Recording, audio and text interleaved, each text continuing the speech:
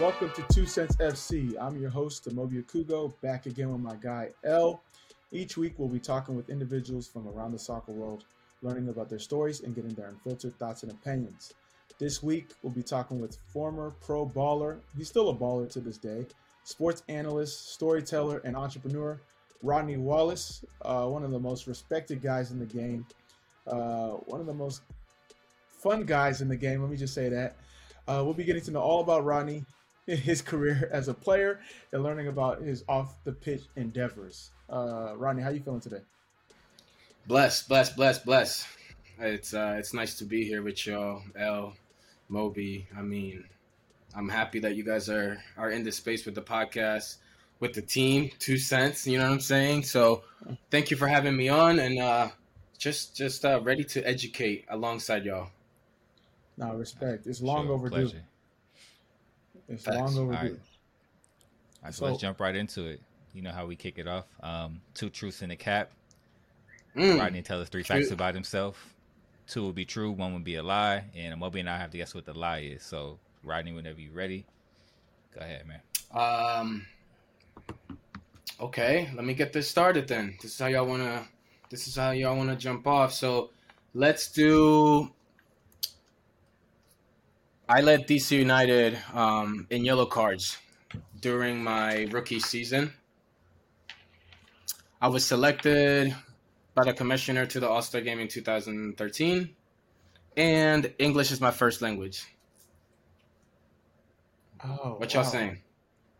Where was you want me to repeat them again? 2013? Nah, I got you. I know you're Costa Rican, so English it's probably not your first language.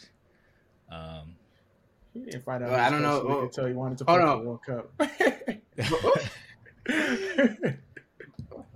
But El said maybe. So are we answering questions in maybe?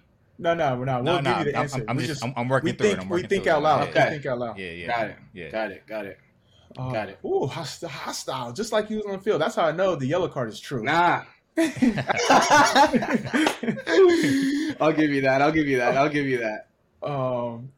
I think it's damn. Where was the All-Star game 2013? Because 2012 was Philly. Was it Portland?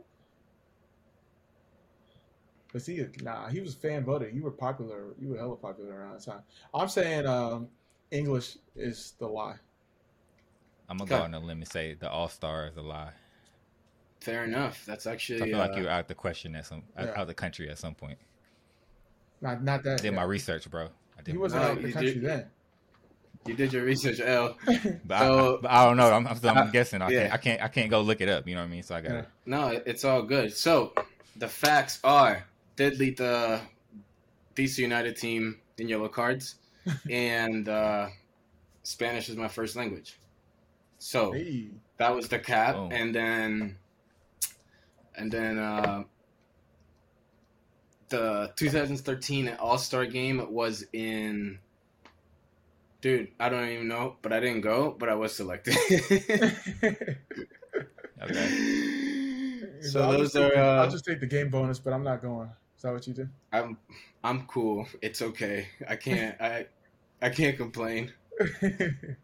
Because usually you get selected. Obviously, you go, you play. Yeah. But then you have fan selection, and then you have the commissioner's pick. So that season. We had Portland popping 2013 with Caleb Porter. So that was a very fun year. And I think that once Caleb came, he really allowed me to polish my game. So 2013 was a very good season for me. It was a very good season for Portland in general.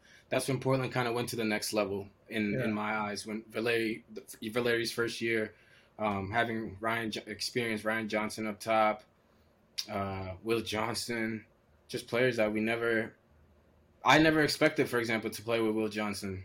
You know what I mean? And he was one of those dudes that was always on the field, but he was like that in training, but off the pitch, you know how that goes. Those dudes off the pitch, they turn into a completely different person. Yeah, exactly. I guess they become themselves. That's a good way to put it. So obviously, you hit your stride, I guess, because you came into the league playing every game. But before all that, there's a backstory. When did you originally fall in love with soccer? When did I fall in love with soccer? I think that the passion for the game for me came early on, growing up in Costa Rica. Literally, what I would see is my neighbors playing on the street, right? Like setting up two rocks, um, 5 feet apart. You get the rock, you count the steps, put the other rock down. That's your goal. Go to the other side, do it again. And every single day, it was like 5-on-5, whatever it was. Whoever wanted to play, they could play. If you weren't nice, you would have to wait. And in my eyes, when I would see that, I thought that I was at an appropriate age to jump in, and I did. Every single time I played. And those dudes in Costa Rica, I'm from Desamparados, Costa Rica, those dudes really brought me up. They, like the neighborhood legends that we call them, right? The hood stars, those were in Costa Rica. They were ballers. So I looked up to certain neighbors, certain guys, and my game came from that. The chip on my shoulder, always trying to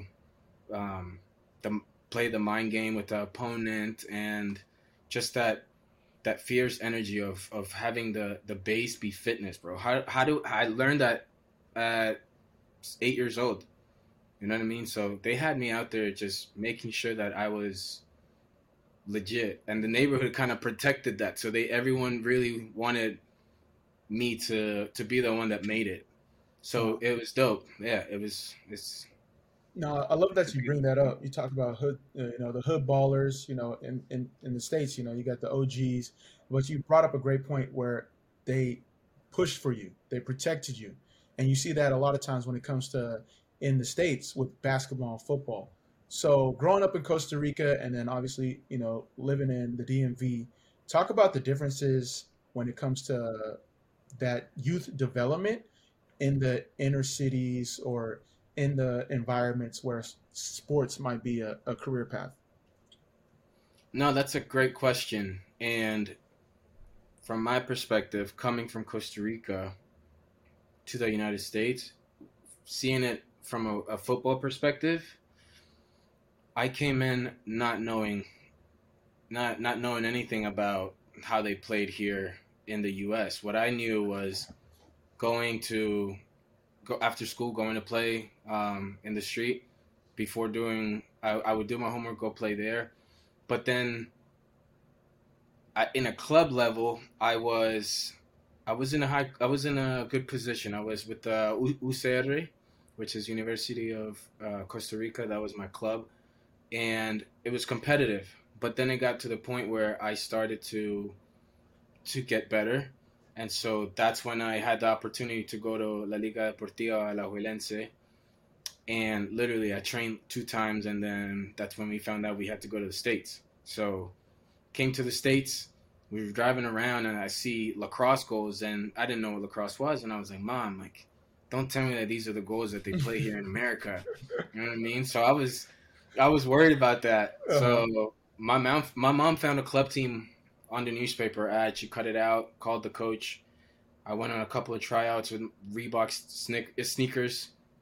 I had no cleats at the time. I was slipping all over the place, but made the team, and that completely changed my life. Being on the Potomac Cougars as my first club team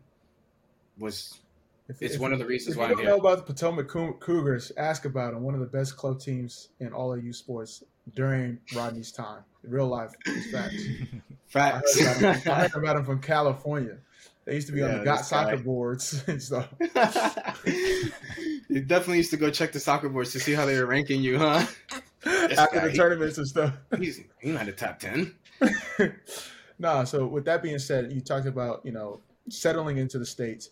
How is it, being Afro-Latina in the DMV? How was that for you? It was a blessing, and at the same time, it was a blessing. You know what? I can't put a negative on that, because it's what happened, and it's how I grew up. It happened, and things happen, and I can't take those things back. So growing up in the DMV, Afro Latino, I'm black everywhere I go, Yeah. right? So you would never know that I speak Spanish. So I'm black wherever I go. Black people are black people wherever they go. So we get treated as black people everywhere, right? Yeah. So then I have the Spanish side, being from Costa Rica. So then it came to the point where I was able to blend in with the Latins because I wanted that comfort. Yeah. And then also I wanted to be in that space of black people because my whole family, we're black, bro. So I connect with black people. I felt comfortable with them. I felt comfortable with Latinos. I could speak Spanish in school. So that was for me the point where my life changed was when I realized like, whoa, it's a wider range. I can speak in English. I can socialize in Spanish. That was when I really saw the big picture. Like, oh, there are communities here that, they're from El Salvador. There's a community here from Honduras. So then that's when I started to realize what the DMV had to offer in those ways, which is the DMV is very diverse.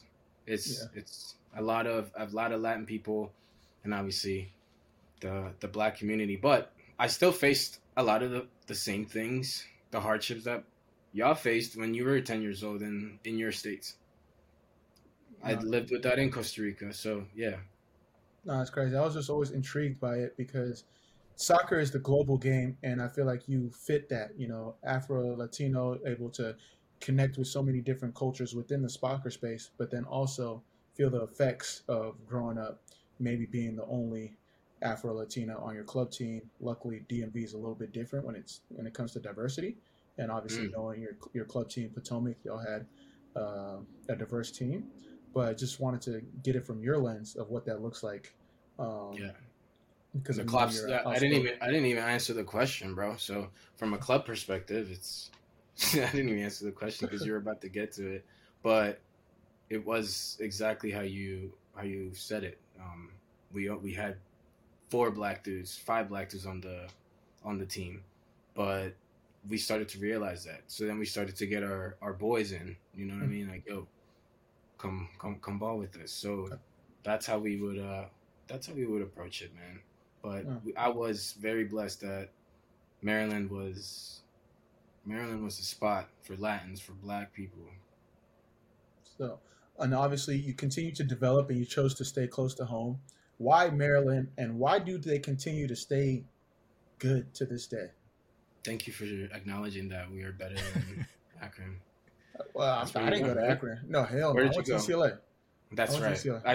That's right. So we beat y'all. You wasn't there. You was already pro, but we beat y'all first game. So you already you know why, right? You guys took advantage that whole group left. You say, you know what? Right now, they're easy pickings. But no, Maryland's always been good, and I love that. I love that about Maryland. That it feels like a professional environment. Sasha Soroski is the reason why that program is ran the way it is. You get consistent fans, 8,000 consistent fans. If it's sold out, I'll give it a 10K, which is beautiful because Sasha understands what it means to have people support you or have people boo you, but you experience that early, which is good. I went to Maryland because I was a ball boy. I used to go to the games and I used to hand the ball off to Chris Lankos, Jason Gary, just even I went and I saw Mo Adu. I saw Mo play and I was like, bro, like this place is the truth. So growing up in Maryland, all you wanted to do was go and play there. You would go with your club team. You watch maybe a half and then you'll go play. But Maryland was the spot, and there was no way that I was gonna go to any other school. I did the whole thing where I went to visit. I went to the UNCs. I went to Duke, and it wasn't it for me. But it was cool for my friends, whatever. But I was like, yo, I'm going to Maryland. So ended up committing to Maryland. And the rest was history from there. I really enjoyed my time. I stayed until my sophomore year. and it's a good place because Sash cares about the player. So the classroom, the football, nutrition, all of that, it's all covered. No, that's what it's all about. Can you talk about it? Obviously, you've had a splendid career. You do some stuff with MLS Next. You went the college route. For the young player that wants to follow in your footsteps and they're thinking of a pathway to follow, why college? Why not college? Is it about finding a program like Maryland? What would you tell them? No, that's a good point. I think that there are a lot of players right now in this day and age that are really good, really good, a lot of potential. And sometimes they are influenced by people that don't want the best for them. They just want the best for themselves. We're talking about agents approaching a 14-year-old and approaching the parents. Maybe that 14-year-old isn't doesn't speak that much English, and his parents don't speak that much English. Maybe they came from a certain lifestyle, and it's intriguing when you're offered a contract at a young age, but not everybody's made for that. And being with MLS Next Pro, it allowed me to really, really see that the fact that you have players who just aren't ready. You're not ready for that. Yeah. And then you have the players that are already signed with pro teams, and you can tell why they're signed with pro teams. But it's the understanding that there are many different paths, and you know this. Going to college. Going to college for 4 years, that's okay. Go to college for 2 years, 3 years. But it's up to the player. But the decisions that are being made behind you have to be made by a certain circle.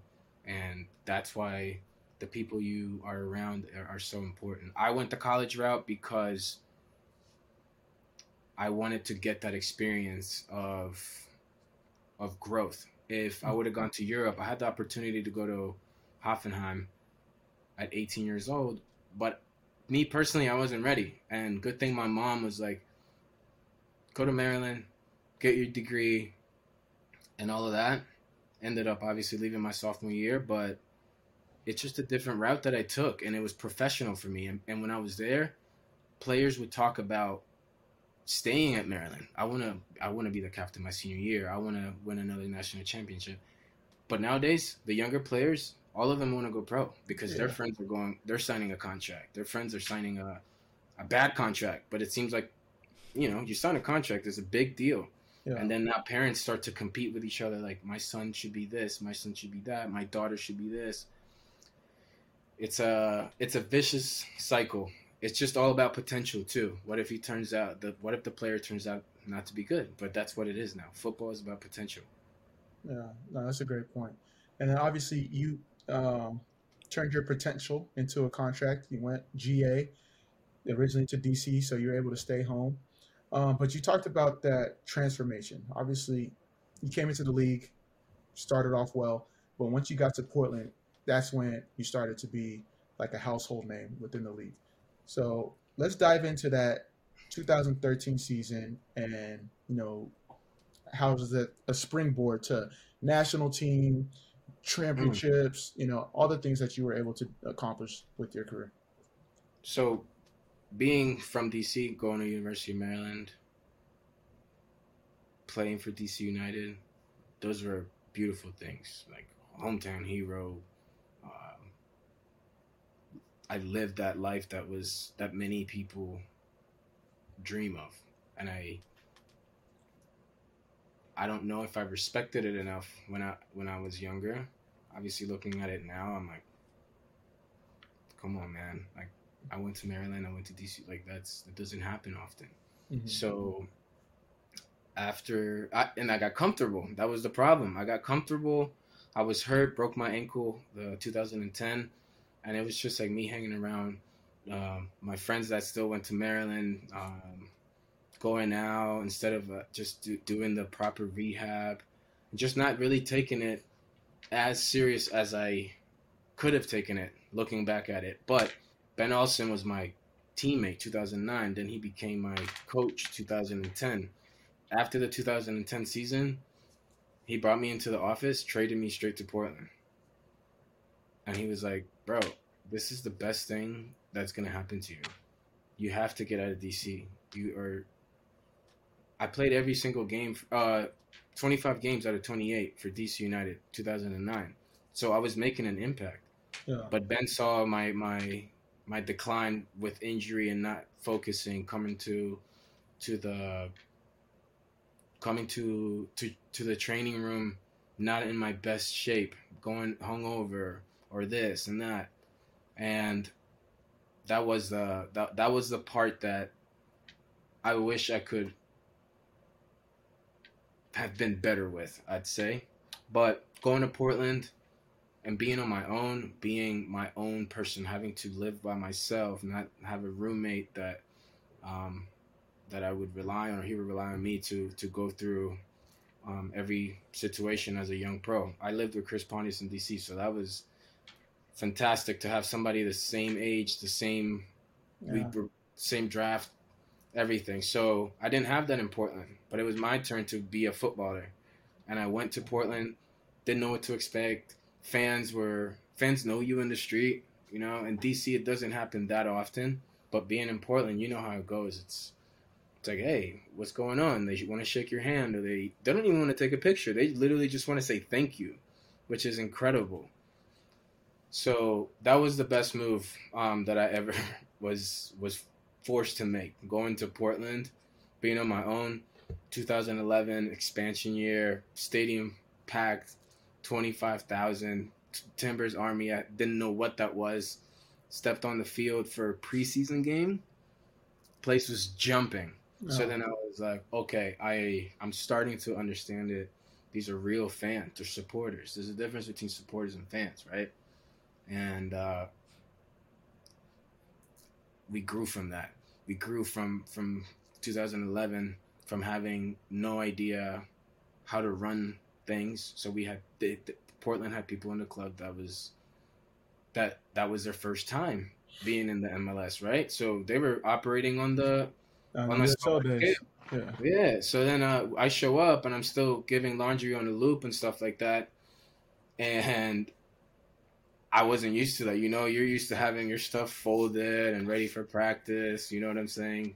Obviously, you always had a new pair of Adidas in your locker for every match day. This guy. You know what I mean? So it was different for some, but that was what it was. So then we were able to help each other. Like, yo, this is how I've seen this being done, and this is how we can get better at this. Then 2012 came. We were not as good. 2013 came. Caleb Porter changed the whole vision of what the club should be like, and that's when things just started to climb. Now we start to get the kitchen, the facilities, the nice gyms, and the training center, the recovery, all of that stuff started to come in, and that's when you start to see, okay, like they're investing in us as players. Let's deliver. Mm-hmm. So it was special. We had a good group, but the best thing that could happen to me was being on my own. No, I think you hit the nail on the head, because earlier you spoke about how players sometimes aren't ready. They need to stay in their comfort zone, but you were in Maryland the whole time. So maybe to get out of that comfort zone, that's what helped you blossom. So trying to figure out your balance as a player is what it's all about. But as a pro, understanding, like, I'm competing with the 30-year-olds that have family members, and like I'm competing with people that came out the slums. Like they sending their money back. It's not even their money. They're sending their money back home. So understanding that as a young pro makes all the difference. And obviously, I used to hate playing against you because you run all day. Oh my goodness. No, but it's because you kept, nobody could take the ball from you, bro. You showed it like this. You were playing like Patrick Vieira out there, bro. It was unbelievable to see this, bro. So it's great to see, like, when you went to Portland, and obviously you were a big part of their success, how that transformed not only Portland as a club, but obviously the trajectory of your career. So talk about winning in 2015 after Nagbe. It went out of bounds. No one called it. Take it down the line, cross it to you, you score. Talk about that experience. It's okay. The ball was out of bounds. Like, it really is okay. This is a question or a comment that comes up a lot. Uh-huh. And shout out to Kai Kamara, because he's really upset about it to this day. There's there's not one time if I say hi to him, he's like, bro, you stole that from me. But it is what it is, right? The ball, 2015, we started out average. Then we went into from average to not good. Then we went from not good to in a very bad position of not making the playoffs. And then I remember the core group that we had. And by that point, I was in that position where I was the bridge between the I would say the older guys, and then there's the younger guys. And I was at the position 2013 where I could vibe with both of them. So players felt comfortable having that communication. Sometimes dudes don't speak Spanish or any sort of Spanish or any other language. So then the Latins feel a certain way about it, right? And it kind of goes both ways, but we had a good group. We had a good balance, and having players like Nat Borchers, bro, Diego Char still there, Jack Jewsbury's, Liam Ridgewell, just players that have Valeri, just players that have been in that situation. They have been there in those locker rooms. So having that special locker room and being trusted, it went a long way. Yeah, I feel like you're the linchpin between the old and the new, between the domestic and international. And like you said, a great locker room goes a long way. You know, we see it in the league today. It doesn't matter about all the talent. Facts. Yeah, exactly. And then 2015, that was the ball was out of bounds. We played Columbus MLS Cup. We got to MLS Cup because we sat down and we said, what is it that we want to do? Do we want to pack it up? We have 10 games left. Pack it up and start booking vacations, or do we want to make a run for this? It'd be a waste of time if we don't. We still have hope. We did it. Ended up going to the championship. Ball was out of bounds. I think Nagby played it to Milano. Oh yeah, you're right. Milano. Yeah, Lucas Milano. Yep. And then Lucas is like, I knew he was about to cross it. We had good chemistry, even though people believed that there was beef between me and him, because people would create friction and people create stories because of what they feel they saw. So Lucas Milano was supposed to come in and take my spot or whatever. So being young, I always had that like this guy mentality, like but it was on the field. It's the complete opposite. That's your brother on the field. You know what I mean? So I knew how he played. We knew each other. Dude's on the right, gets the ball and just sees me just making that back post. That the back post has always been a thing that I take pride in, defensively and offensively. Facts. Made the run, and he just put it in on a platter right in front of the goal. I just dove in, headed it. It was like 12 minutes in, something like that, and then that was the second goal. We scored in 17 seconds. So doing the 17 seconds, 12 minute, it was like a knife for Columbus. But the ball did go out of bounds, but the dogs will keep playing until the referee calls it. I don't care what you say. I'm going to try to do what I have to do to get my way, right? Exactly. And that's what it is. I don't care if there's VAR, if there's 4 referees. If you're playing and you want to dictate the game, those are things that I'm going to do. And that's what they say when it comes to like understanding the dark arts. And obviously growing up in Costa Rica, playing with the Hood Stars, those are the things that you learn. And a lot of times coaches will talk about how we play in America. We're too nice, out of bounds. Everyone stops. It's like, no, you play until you win. And obviously you guys won 2015. And this is like now Rodney's top of the top, part of the Costa Rican national team. Obviously, you moved to NYCFC, and then you even dabble with a little bit of overseas experience in Portugal and Brazil. So talk about those experiences and how it was like once you reached that high level that you reached. This was another part of my career that was a turning point. So I won the championship, which was, to this day, and every day that I that I wake up, it is a blessing nobody's going to be able to take from me or my family. But I moved on from Portland and I went to Portugal, and I thought that the grass was going to be greener, and I left out of ego, me thinking that I'm supposed to go here now. I'm supposed to get this money. The deal didn't get done, so I'm not signing until I get this amount of money. It was kind of ridiculous for me to not take that contract and just to like explore Europe in the winter window, which is hard coming from the MLS. No matter how well you play, no matter what, the winter window is tight because you go to a club to enhance it, and you have to fit into that energy. And I went to Portugal. I went to Aroca. The team had just been in the first division. They were fifth on the table. Small town team, dreams to make it to Europe, to UEFA, to Champions League. I came in, and I was in the outside early on. Like, the coach didn't bring me.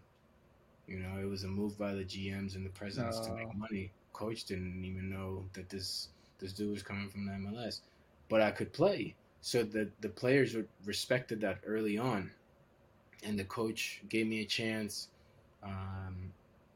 Early on, my first game we played, I think we played Porto, and I'm stepping into the stadium, bro. I like go up the stairs and I see the stands, and I'm like, okay, like I'm in Europe, like fantastic, this is it. After that, bro, I don't think I played any games. I think I played one more game, and I think that was against Braga at home, and Brazil came knocking on the door. They were like, hey, look, we see that you're not playing as much. We've been looking at you since you were in Portland. And that was actually a conversation from the club to me. They were like, yo, they've been trying to reach out to you. Like, talk to them. We know that you're not at your best over there, because we were trying to figure out how I could come back. But they're like, go see about this opportunity. And it turned out to be one of the best opportunities as well for my life. So being in Aroca, having to survive cold, I didn't speak Portuguese early on. The cliques, competition, because I'm coming to take somebody's spot, and then they feel a certain way, and he has his friends that feel a certain way. So I was on my own, just grinding. We'd get back to the hotel cold, sometimes just crying because I'm like, bro, what is it that I'm doing here? Like, where is my career going? And those are the things that were just making me stronger. And then I went to Brazil, and I already spoke Portuguese, and it was my turn to say, you know what, like, I'm taking all what I've learned and bringing it to Brazil, to the hot weather, to this different environment, to Joga Bonito, and it was beautiful, bro. I blossomed there. The things that I learned playing in that league, unbelievable. I had cool experiences going on the field versus Gabriel Jesus, Robinho, things like that were like huge to me. Yeah. And I was performing in Brazil. I was playing for Recife at the time, and it's a historic club, and fans over there are different. They're active in the sense of like they'll throw rocks at you, or they'll like wait for you in the lot. They'll throw whatever at the bus if you're not performing type of place. But I put in the work, bro. I earned my stripes with that city, with that state, I would say, in Brazil. And to this day, I'm one of their guys, because there are not that many foreigners. I think you have like 4 or 5 foreign spots. Mm-hmm. And for a foreigner to go there and then perform the way I did at left back, it was dope. It was dope. No, I love it. And obviously, you had the wonderful opportunity. Not many people get to have it, to play in a World Cup for your home country. Talk about that experience, and then if you have a craziest story from that experience in the World Cup. The World Cup was special. It's what I would watch that would fill me up the most within the game of soccer, like passion wise. So I remember watching Brazil France, the final. I remember Roberto Baggio missing that PK versus Brazil '94, and those were things that I would watch, and they give me goosebumps as a young kid. I want to be there. I don't know how I'm going to get there, but I have a ball. I have a dream, and no one's going to stop me from wanting to be a doctor and a soccer player. I always told them that. And then ended up going 2018 Russia. It was special. I couldn't believe that I was on that airplane. I couldn't believe when I saw my name on that list, even though I expected to be on that list, you know, because you already talked. By the time the list comes out, you already know. Exactly. So just like having that, but you still don't know, right? Because the conversations are conversations until you see your name on paper, dog. So I saw that, and I took it in. It wasn't like I jumped and I was excited. I was like, okay, there's still more work to be done, right? So from that point on to getting to the World Cup, it was friendlies, it was training, it was you have a training camp, and you have fitness, and you have to get over obstacles. Everyone's competing. In the list, the coach picked, I think 25, 26 players, and I think you only take 23. And so I was starting to be in a position where I'm like, okay, I have to climb over all these people, and I was like, why am I doing that? I don't. Like I have my spot. I have a certain skill set that I bring to this team, and so I started to just focus on that. Like, how do I get back to cracking that 11? Get back to being in the 15 or 16. Get back into the 18. And I did, bro. Like focusing on myself and what I brought to that team was good. And then got on that plane to Russia, got there, and it was just massive. Things were just massive.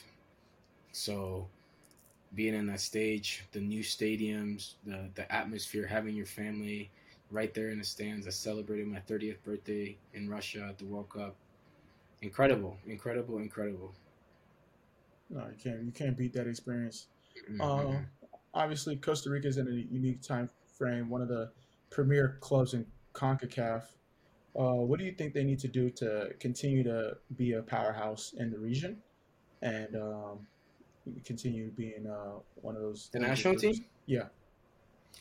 I think they're going to be in a good position now. They're in the World Cup. They have their group is, I believe, Japan, Germany, Spain.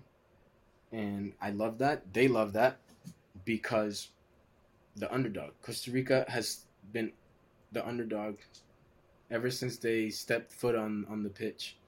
So being respected in CONCACAF, that's true. We're strong in CONCACAF. We're strong at home. We rarely lose at home, but the respect still not there. Mm-hmm. So we take that personal, and seeing this group go from where they started in the qualifiers, where there was like a 6% of them making it to the World Cup, to winning every single game, the last qualifying window to go to the playoff spot. I knew it was gonna happen. My wife was like, "Yo, there's no chance anymore," and I was like, "Yo."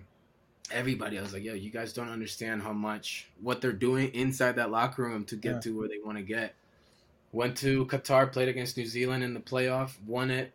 Now they're going to the World Cup. Now they're supposed to be in the group of death, which is fantastic because now they have everything to prove to themselves. It's not about the fans or nothing. They're in the World Cup. So now they're just going to ball. They're going to go ball.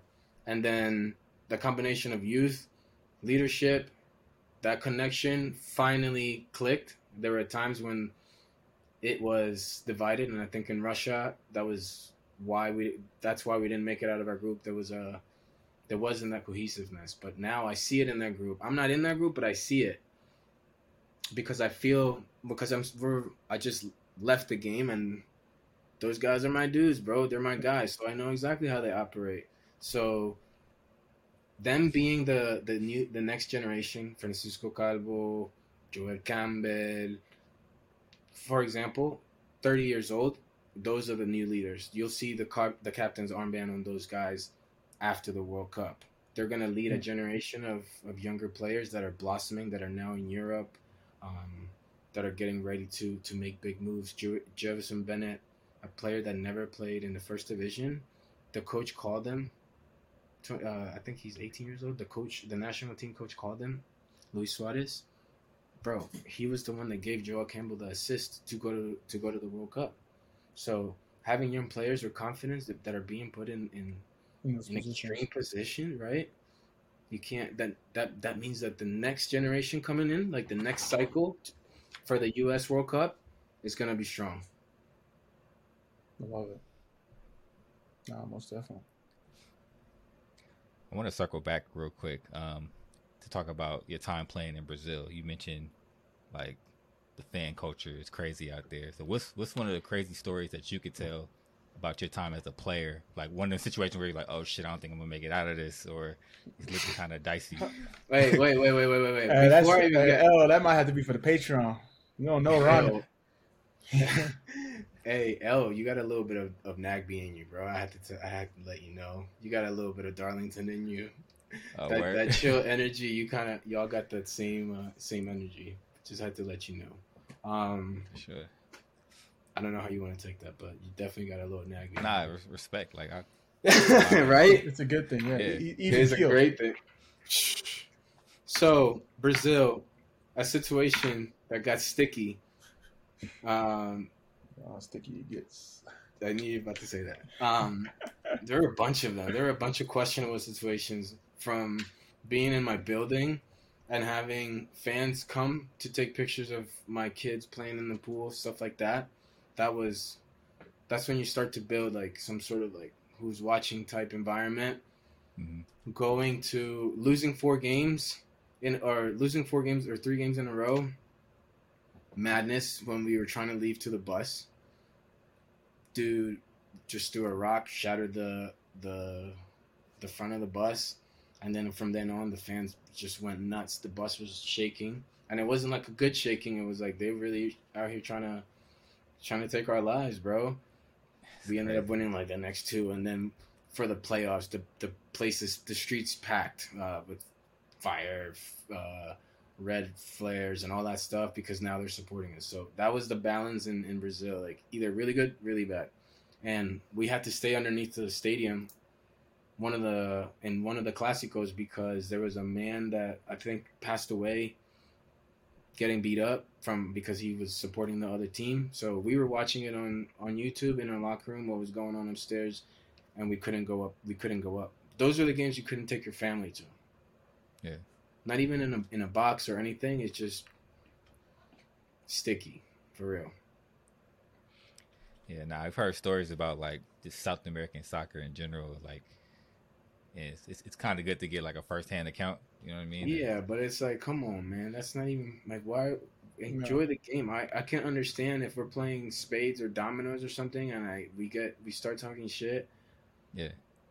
But come on, bro. Like, you really are here killing people because they have a tattoo of a certain club. Yeah, we gotta get over that. We gotta stop. Yeah, it's never that serious. But all right, I don't want to dampen the mood. Let's switch gears a little bit. Those are real things, bro, that we want to talk about and people want to hear. So for sure. Yeah, for sure. So throughout your playing career, obviously, being born and raised in Costa Rica, moving to the States, then playing MLS, moving over to Europe, coming to Brazil, like you're well traveled. But throughout that time, you've been doing analyst work. So what made you want to channel like your second career energy towards media? It was 2014 so I tore my ACL in Portland. Last game of the season, Real Salt Lake. Tony Beltran and I go into a tackle. He has more. I was on the sideline trying to get a ball, so he came in with all his weight. My leg wasn't able to take it, and tore my ACL. It was devastating because I wanted to get to the 2014 World Cup, and I was getting called. So that's another turning point that just allowed me to grow.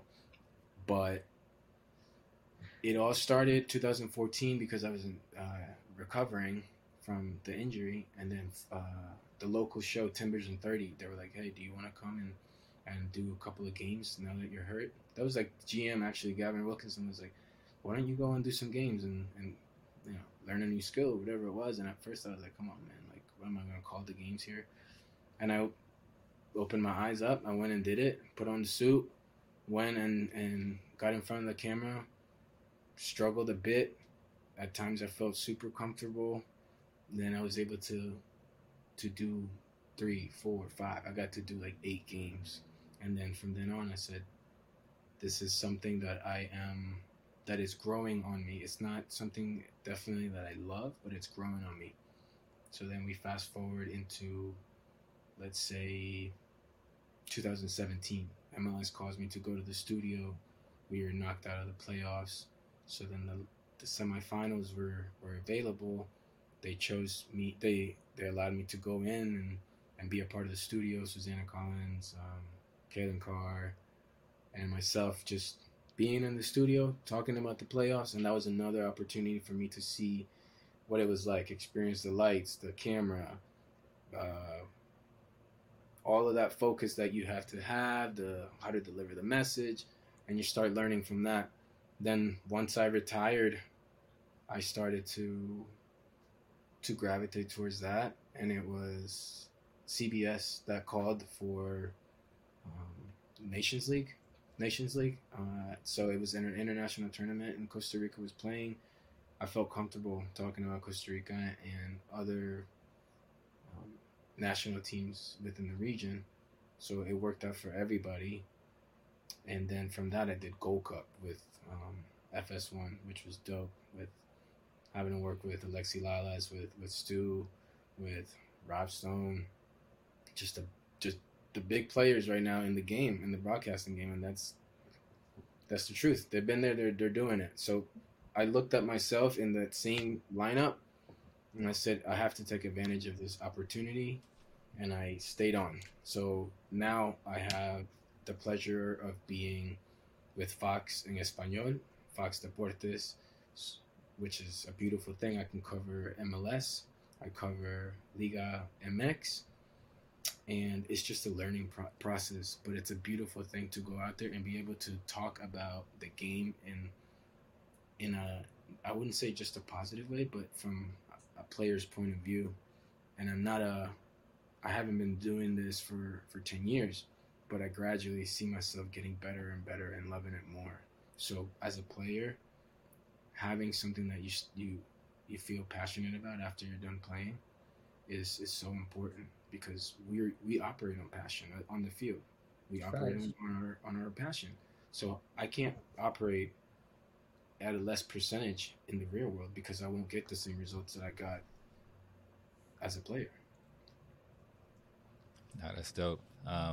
And you also, you got your pen game up as well. You've written a couple articles. So which one do you enjoy most? Like, is it on camera work, or is it writing articles, or a little bit of both? I think that the last 2 weeks, something that just clicked.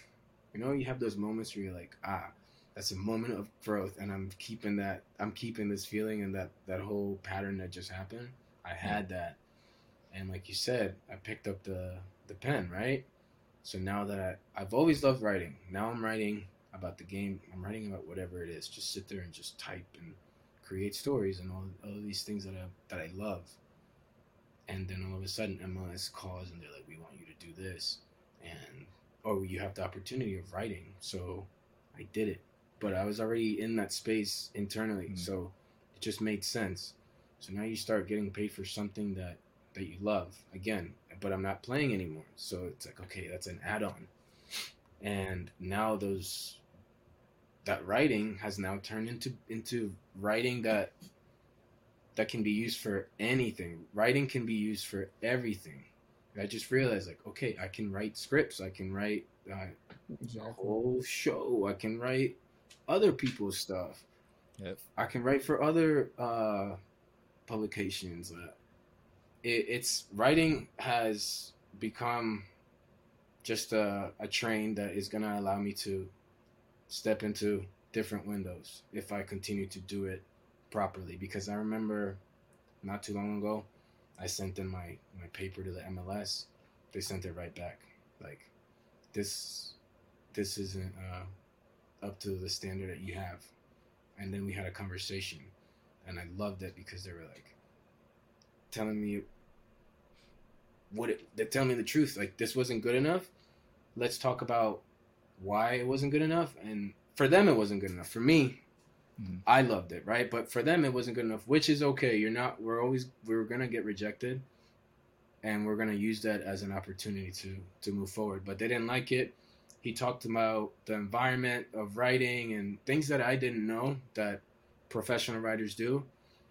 And that was like, bro, that's just an eye opener. Like, if they don't like this article, maybe I send it to this other magazine, for example, or media outlet, and they love it. But it's okay, because your articles or your movies, your things aren't about other people. You do it for yourself, and if they like it, they love it, it'll be published. So I've tapped into the fact that writing is allowing me to go places further than I could ever imagine. Yeah, so it's all about for sure. And I'm gonna shoot my shot too. Bro, come right for 2 Cents FC as well. We got a platform for you. You have a full platform. Down. 2 Cents, like a full platform that you are creating, and you're not waiting on anybody to create for you. Like, that's what people want. We want to see that you're able to do it before I put my 2 cents into it. If you guys want to accept their 2 cents, because come rock with us, man. So come rock with us. I'm here right now. We here, baby. And I know we need more than 2 cents. We see your contract, Mr. DP. No. I might. You want to talk about DP? All right. Anyways, let's go.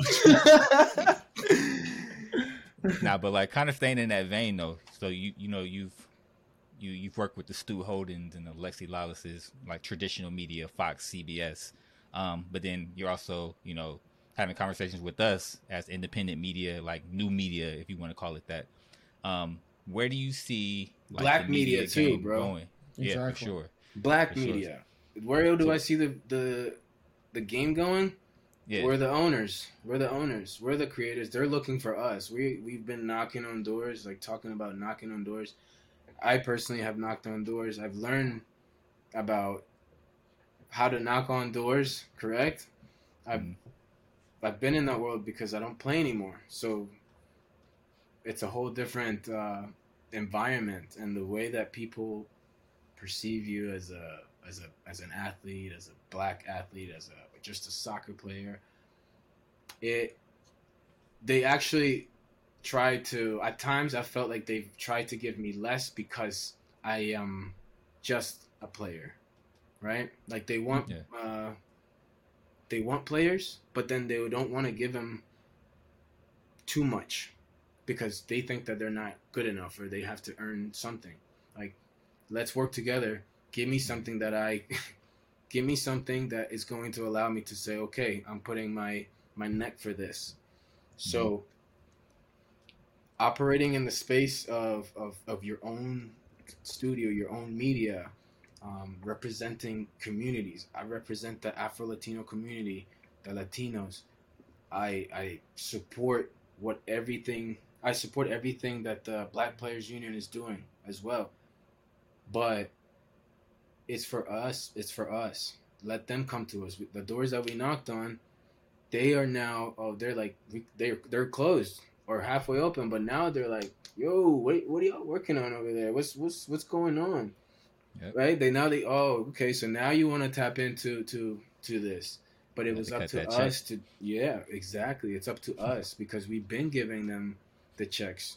All your ideas that you've pitched, that you've given somebody, you see that doing it and you're like, bro, like that's what I got to start doing myself so they can come and say, I want that. And you tell them it's not the same price, bro. It's not the same price. So I'm really happy that you guys, not today's price. Exactly. And that's why I'm happy that I'm on the show. Honestly, I love what you guys are doing. I see how you all are moving. I saw you guys at MLS, the All-Star game, and I was happy to see that you were out there making the necessary moves to bring up the 2 cents, right? But keep it at 2 cents. Keep it at 2 cents. Let them bring the rest if you want, but do your own thing. Let them come. That's what I learned. No permission necessary. Go do it. Then don't want it. No, I love that. Sure. I'm stealing that quote. That, no permission necessary. That's a bar. For what? That's a bar. Because that's what you started to do, right? Mm-hmm. Like, I have to ask them for me to be on their show. Come on, man. Like, I was born creative. Mm-hmm. I was born better than a lot. I've experienced a lot more hardships in a small amount of time than a lot of people. You guys have all seen different things that are massive that people will never see in their lives. Create. So now, like, that's your creation. Yeah. Building our own tables. Like, speaking of being creative, talk about, this no permission necessary. You've done brand deals. Obviously, us at 2 Cents, we're continuing to figure out ways to do partnerships. Talk about your experience working with these companies as an ambassador, and any advice that you would have, in this content-driven space now, this creator space where you're seeing brand deals happen. It is a lot of. There's a lot to be done if you move wisely as an athlete or as whoever you believe you are. These companies have money. These companies at times are these companies have money, and they're looking for you, and at times they don't want to give you that money.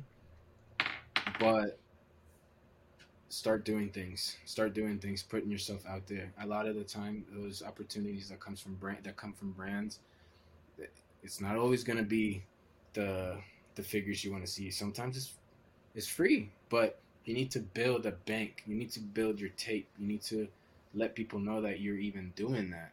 So then once it gets stronger and stronger, and you start feeling more comfortable with it because you can't say yes to everything, then brands start to see how you move, and then you start to see what brands you like to work with, what products, what you can get, what you can give this company. And that's another thing. It's how can I help you? What can I do for you guys? Why don't we start that conversation like that, right? Because obviously there's some sort of synergy there because they want to work with you. How can I, after doing the photo shoot or doing the appearance, how can we take this further? How is there a way that we can continue to build on this because I'm now passionate about your project and keep it moving? At a young age, we didn't have that growing up. Like, we did appearances because our team admin would give them to us, but like, I'm not gonna say any brands, but a phone company is now coming up to kids. You're 14 years old, 15. Like, now you need a team to start telling you and putting these things in your brain. They need to hear the 2 cents. Like, realistically, they need to hear things like that. No, facts. All right, so Rodney, we was talking about, like, different opportunities that athletes have. You're someone that's doing a great job, not only for yourself but your family. Big checks, big deals. So walk us through this ambassador life. Like, how does one land a deal? Obviously we're at 2 Cents. We're trying to get some of that Rodney magic. So what does it take to, land one of these deals, and talk about that ambassador life experience? Like, what makes you choose one from the other, the negotiation process, the whole shebang? What is it about? Hey, you know what I like about the podcast? You know what I like about 2 Cents is the fact that y'all really be sliding, like, you think you're slick sliding in these little comments. Yo, yeah. Can't fool me, bro. I'm still doing that. Yeah, we gotta get him in when we can, I like that. Small jabs. But reality, though, you're speaking truth or not, you know what I mean? So anyway, deals. So at first, when I got introduced to being a brand ambassador or posting this in exchange for money or product, I was new to it. It was like 2000, what, like 13, 14, 15. And I was like, bro, what is this? Like, I'm supposed to take this picture with the product or whatever. And then as I grew, I realized like, wow, this is an opportunity for me to actually connect with somebody within the company in a way where we can take what we just did, this photo shoot with this product, and now how can I help the company grow? For example, when I was in Portland, Amobi, you know Amy Zinskin, right? Yeah, that's the homie. So yeah, that's the link, right? So she was with the Portland Timbers while I was there, and she hooked me up with a pretty good deal, with a really good deal with a banking company, and I was intrigued first of all because it was a really good appearance. It was coming from Amy, which she's good peep, she's family. And so I trusted it, right? Because some of these appearances that we get are not even about, they're not about the money. They're more about what the opportunity is, like what opportunity is there after that. So Amy gave me that appearance, and it was dope. It was with a credit card company.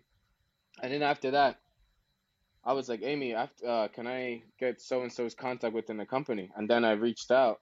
And then so we started to work on separate things away from anything team related. So after that, I kind of started to realize, okay, there's money in this.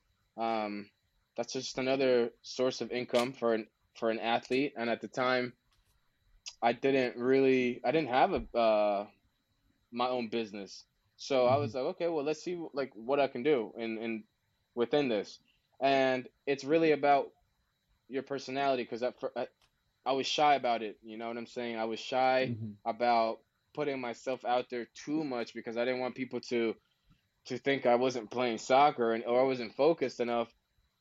And fast forward into now, it's like if I was my younger self and I had the opportunity to capitalize on brands that I support, that I do the research on before I even respond to the email, right? So you do your research. If you align with what they are doing, if you believe in the product, or you believe in the person, which is a lot of the times is about believing in people, then go ahead and try to figure out how you can make the most out of a brand, because a brand will offer you a certain amount or product to do something. They might have more in the back end, and you might just do it for the amount of money that they set, even though you know you deserve more. You always rate yourself higher, but you do it, and then you go into that, you vibe with them, with the company, and then you make the connection away from that. So when there's an opportunity to be somewhere, or you're introduced to somebody, or there's a product or a service involved that both parties can benefit from, it's really about networking and figuring out what I'm best at and what my best can bring for them. And if the synergy is there, then it makes sense. You never know what kind of deal you end up making. No, most definitely. Has there been a favorite deal that you've done to date? Nike was fire. The Adidas was obviously, Generation Adidas was everything, because it was Generation Adidas. I think that was my first check before I even got paid by the league. That's tracks, yeah. Right? They give it to us during December before we even go to the combine. Hey, where's my money at, bro? And so, back then, that's when they was giving serious deals. You know, Ronnie Wallace coming after the national championship. You got a big deal. You actually you got paid the most out of all the Generation of Adidas players, right? This it was you. Jokes. I think it was you. Omar Gonzalez you two were the highest paid. Not even. No. How do you come into the league making $400K already, bro? L, cut that, because that's not true. I would making lies. Oh my goodness.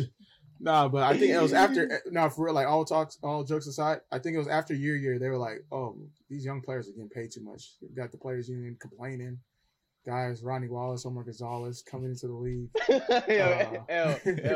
Cut that. Now we keeping all this. Turning my shit around me. but so this is what's funny when it comes to the league. And real quick, real sidebar, when it's like a blessing and a curse for a players union, and obviously it's a good estimate. It's never the exact amount, but when player salaries come out, the jokes start flying. And for guys like me and Rodney, we're jokesters within the locker room. It's a good time. So a lot of heavy checks, a lot of heavy checks. So it's all good fun. No counting pockets here. But how do you feel about that when they put the salaries out? First of all, they're not always correct, but okay, you're right, exactly. Yeah. But how do you feel about that? It's a blessing and a curse. Obviously, like if you're like a player that's doing well, you want to have like a barometer to negotiate against. Because if I'm like, say I'm like Walker Zimmerman in the league now, the best defender, I'll just go to my agent and be like, yo, anytime player salary comes out, if I'm not the highest paid defender, then you just need to be knocking on Nashville's door because there's no way. Like someone can't just come into the league and be leverage. Yeah, so it's good for leverage, but then it also makes the locker room awkward when it's like, yo, homeboy's not playing. What's going on here? Like, and it just creates how is he making this and he's not playing, bro? Yeah. And you never want to like, pocket watch, but it's like at the same time, it's like you might have to talk to your agent. Like, how is this agent? It's a real world. It's the real world, bro. Like exactly, people got to eat. You know what I mean? You are what you negotiate. I think the biggest thing is when because there's conglomerates when it comes to agencies in the league. When you have 4, 5, 6, 7 guys from the same agent on the same team, and like the playing level's equal or whatever, you got some guys making a little bit more. And you're like, yo, I thought you represented me, but you representing everyone else on the team. So how you telling me to take a pay cut and you giving it to them? Like, so that's the whole dynamic that I always talk about offline. But that's a great question. So yes. What you think about that? I mean, it doesn't need to be publicized. I think that information will be available to us regardless. If you wanted to get it, we can get it. You know what I mean? Exactly. But there's no reason why everyone's like non-bonus salaries are in there. You know what I'm saying? Like exactly. It doesn't even make sense because it's just what they're taking out of. They don't know the contracts. They're just making the assumption. Exactly. You got guys making every goal they score is $20,000.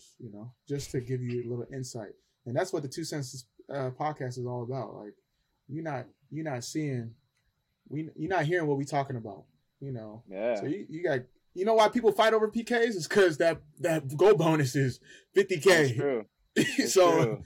I'm not letting you take this free cake, buddy. I'm sorry. This is mine.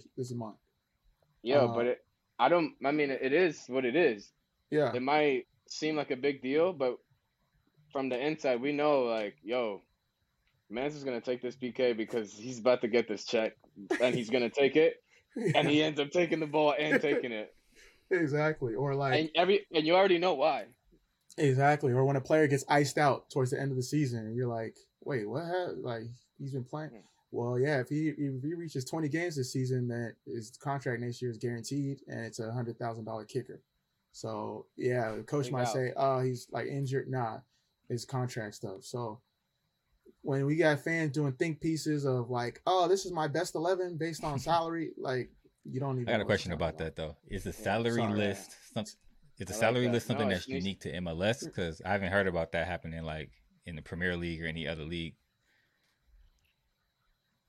But imagine if that happened all over the world, bro. Like people, it would put players in danger. So if somebody that like back home sees that you're making this amount and it's like, oh, I'm gonna ask him for a favor, or I'm gonna ask him for money, or I'm gonna go and focus my energy on how I can get something out of this person. Like it's public knowledge, bro. So everyone thinks that now you are, or they might know. So it's not necessary. But anyway. No, you bring up a great point because there's been a couple of MLS players that have gone back home specifically to Argentina and have been in situations because, counting pockets. So No, that's a great. We might have to do like a case study episode on that. So Ronnie, robberies after the salary comes out. Oh no, no, just like Oh. just dissecting like the inner workings of contracts and stuff that people Yeah. don't see on a day-to-day basis.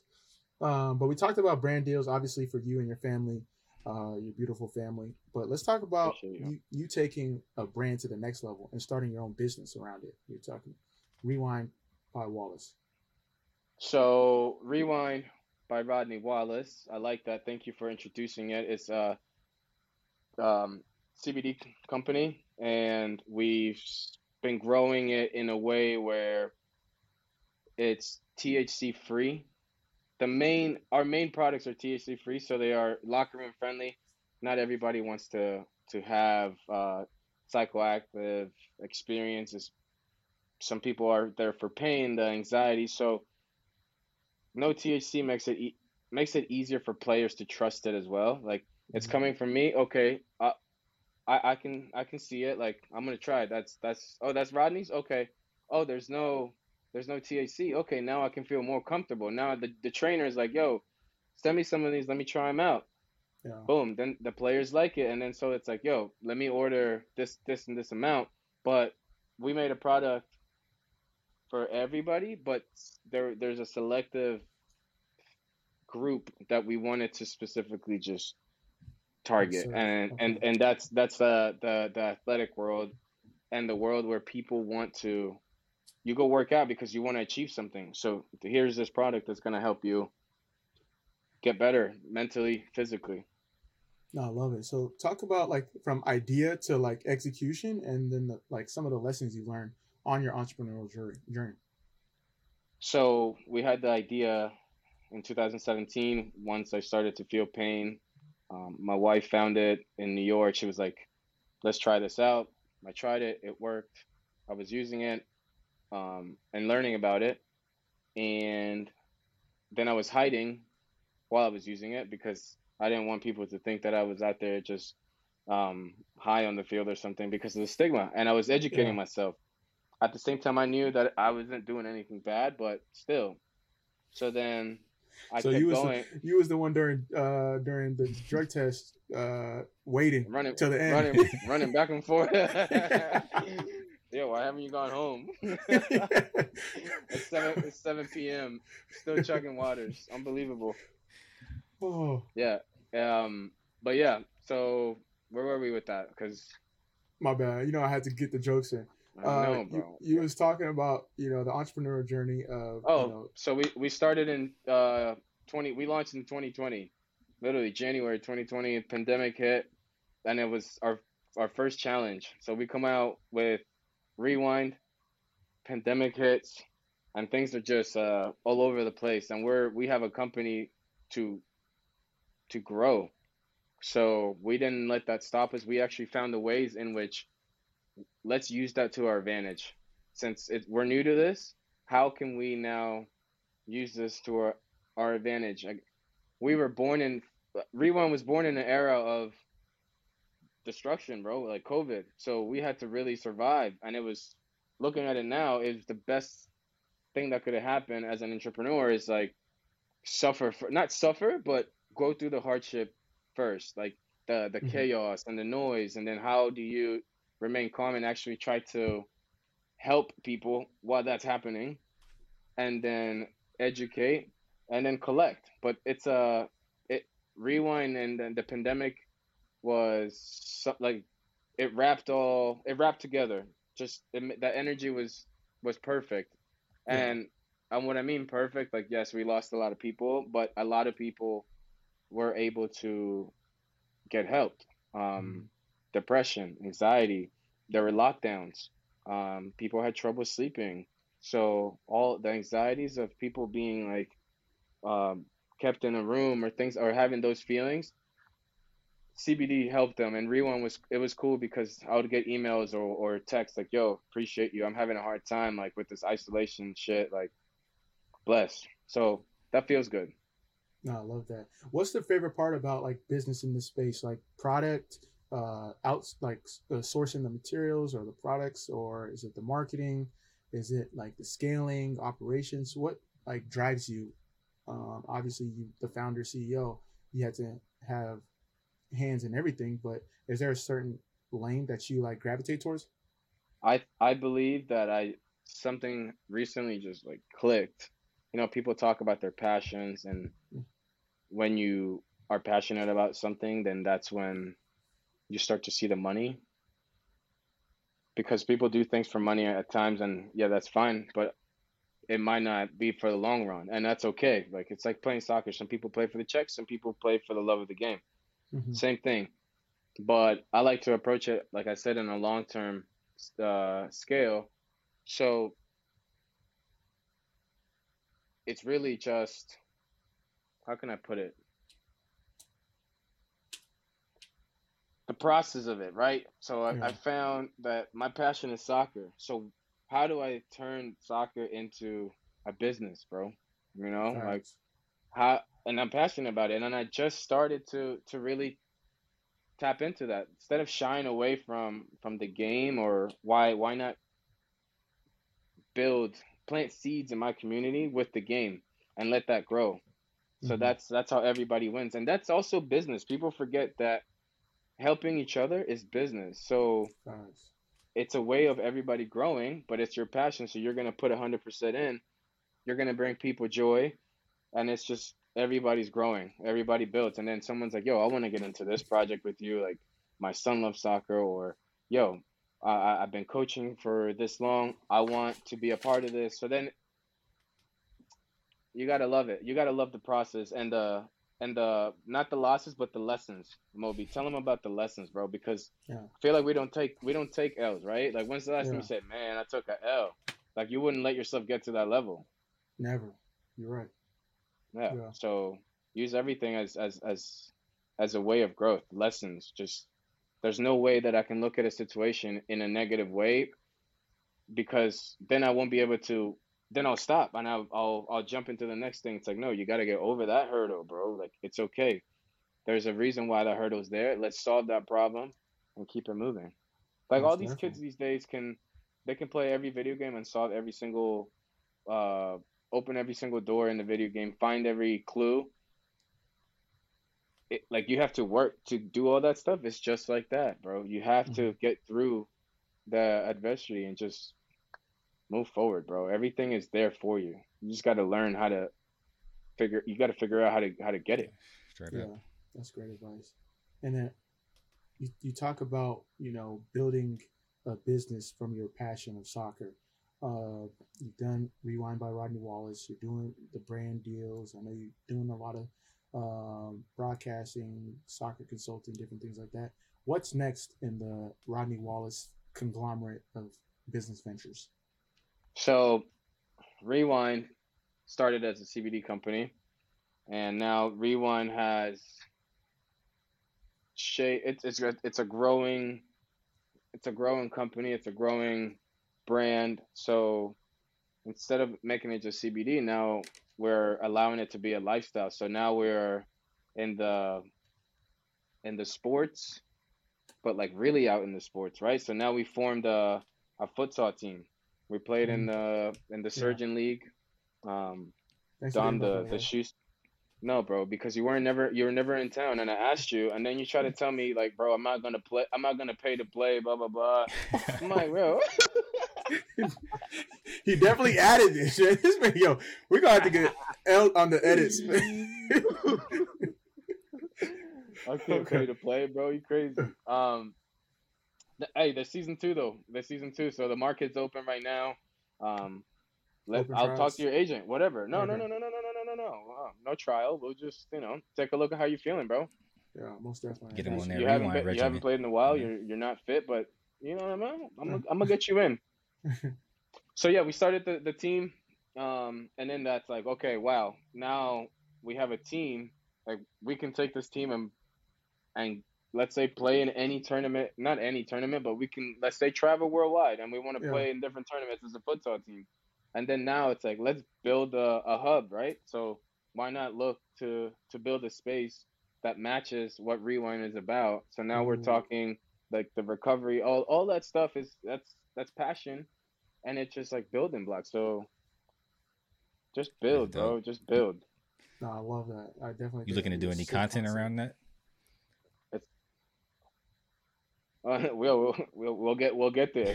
We're good. Us three, we're good, bro. Yeah, the process. We're good. For sure. Yeah. I see your music headphones though. You want to talk about that? Are you investing? Oh, we can talk about that offline. Now, my funds is not like that. But I could get a couple of brand deals by association every now and then. Okay. Good. Still out here. You're capitalizing on that. Yeah, most definitely. By the way, how do you capitalize off the podcast? Like, do you want to give us an insight into how that works? Because athletes think like going on a podcast, you're about to do it. You're about to make it. Like it's crazy. It's time. And we could talk about that because I know we don't have it in our show notes, but you had a podcast with 1PM37 with the boy Ethan White. Shout out to Ethan doing some good things. I know we're gonna have to get him on the podcast. So he's hella secretive, but we're gonna. Yeah, bro. He probably if we had time change because he'll be in Italy or Morocco. So talk about from your perspective, and then me and El will give you ours for the audience as well. Bringing a podcast to life, and then like the different mechanisms around potentially making money and then scaling it to an actual show, because you always want to start off as a podcast, but then you want to transition it into a show. Got to think bigger than just a podcast. So originally, first 5-10 episodes, we were like, yo, 2 Cents FC podcast. And then L came around and was like, no, we're a show now. And obviously we have a conglomerate of our family under the Cultureverse. Shout out Shea Butter, shout out FCC, shout out all the other entities within the ecosystem. But from your lens, what does it look like bringing something to life with a big platform like 1PM37? And we'll share our take. So attaching yourself, you can do it independently, or you can use help or use a platform that is going to get your voice out there to more people. And we were blessed to have a good connection with 137. They wanted to run a podcast. It was Ethan White, myself, Paul DBA, and we talked about the game, the culture.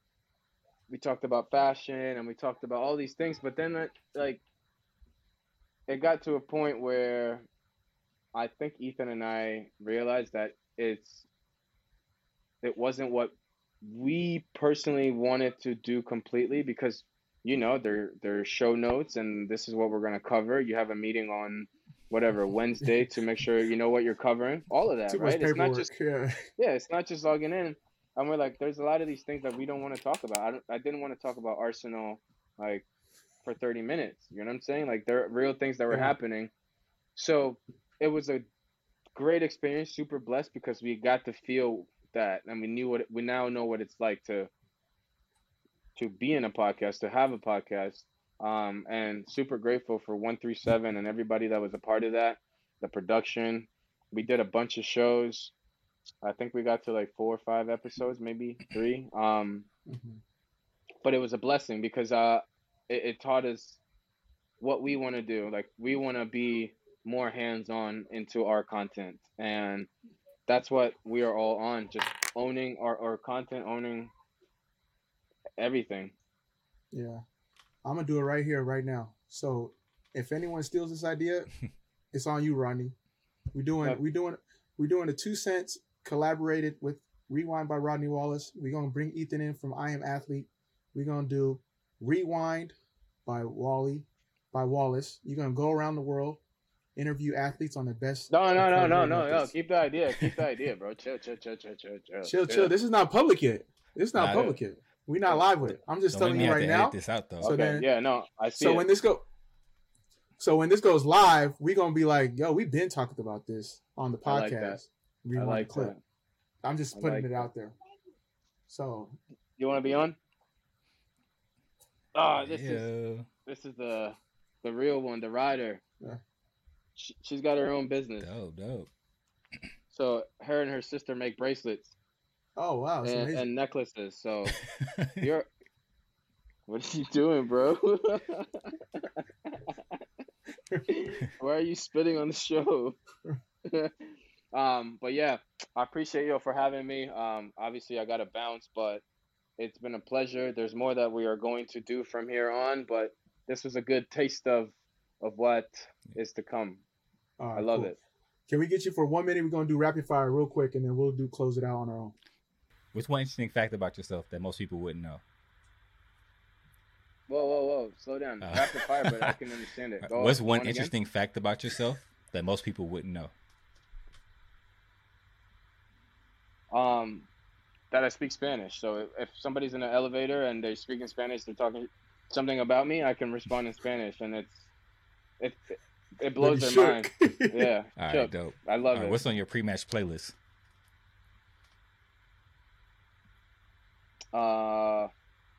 Pre-match, I think now I'm in a state of my life where every morning I don't have to feel like I have a match, but my moods and my vibrations change. So right now I'm waking up playing a lot of Thames.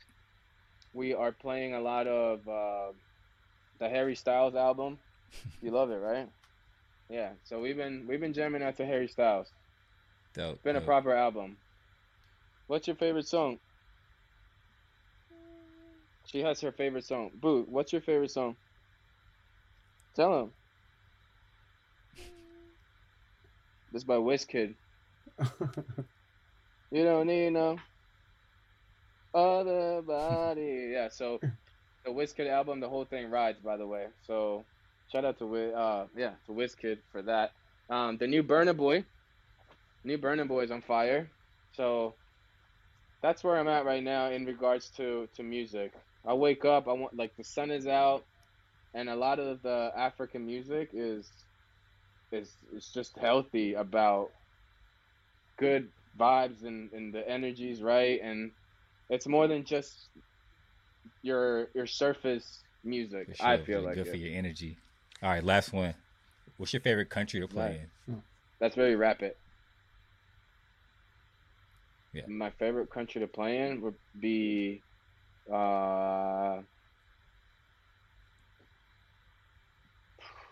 Costa Rica. When I would go there for the national team camps, there's just a different feeling when you get to the training center, and then when it's Friday night and you got to play a game versus the US, the stadium is lit. People are banging on the bus. There's nothing like it. Dope. All right, take it away, Moby. My wife is over here. Yelling at me because she loved it in Brazil. In that environment in Recife, it was madness. So, shout out to my people from Recife. They really held it down, bro. They really held it down for us. It was a year of growth for me. So, I definitely have a lot of love for that club. All right, last question. I want to just jump in real quick. What's your secret to being loved by the fans? You've been a fan favorite everywhere you've gone. Obviously, I've been a villain too. Oh, really? It was a love, hate. And then, and I wouldn't say hate, but I feel like, me personally, I wasn't playing well, so I felt like it was somebody else's fault. So when I would see something on Twitter, I would like, oh no.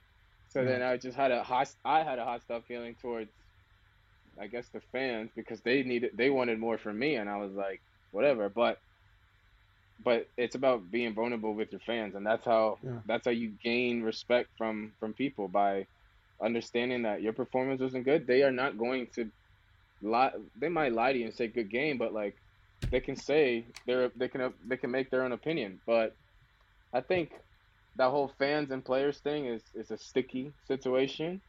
You can be involved, but you can't be too involved. But then now they feel like they're your family, because then it's all twisted. But being a fan favorite, it's just really about being in the community. Just community first.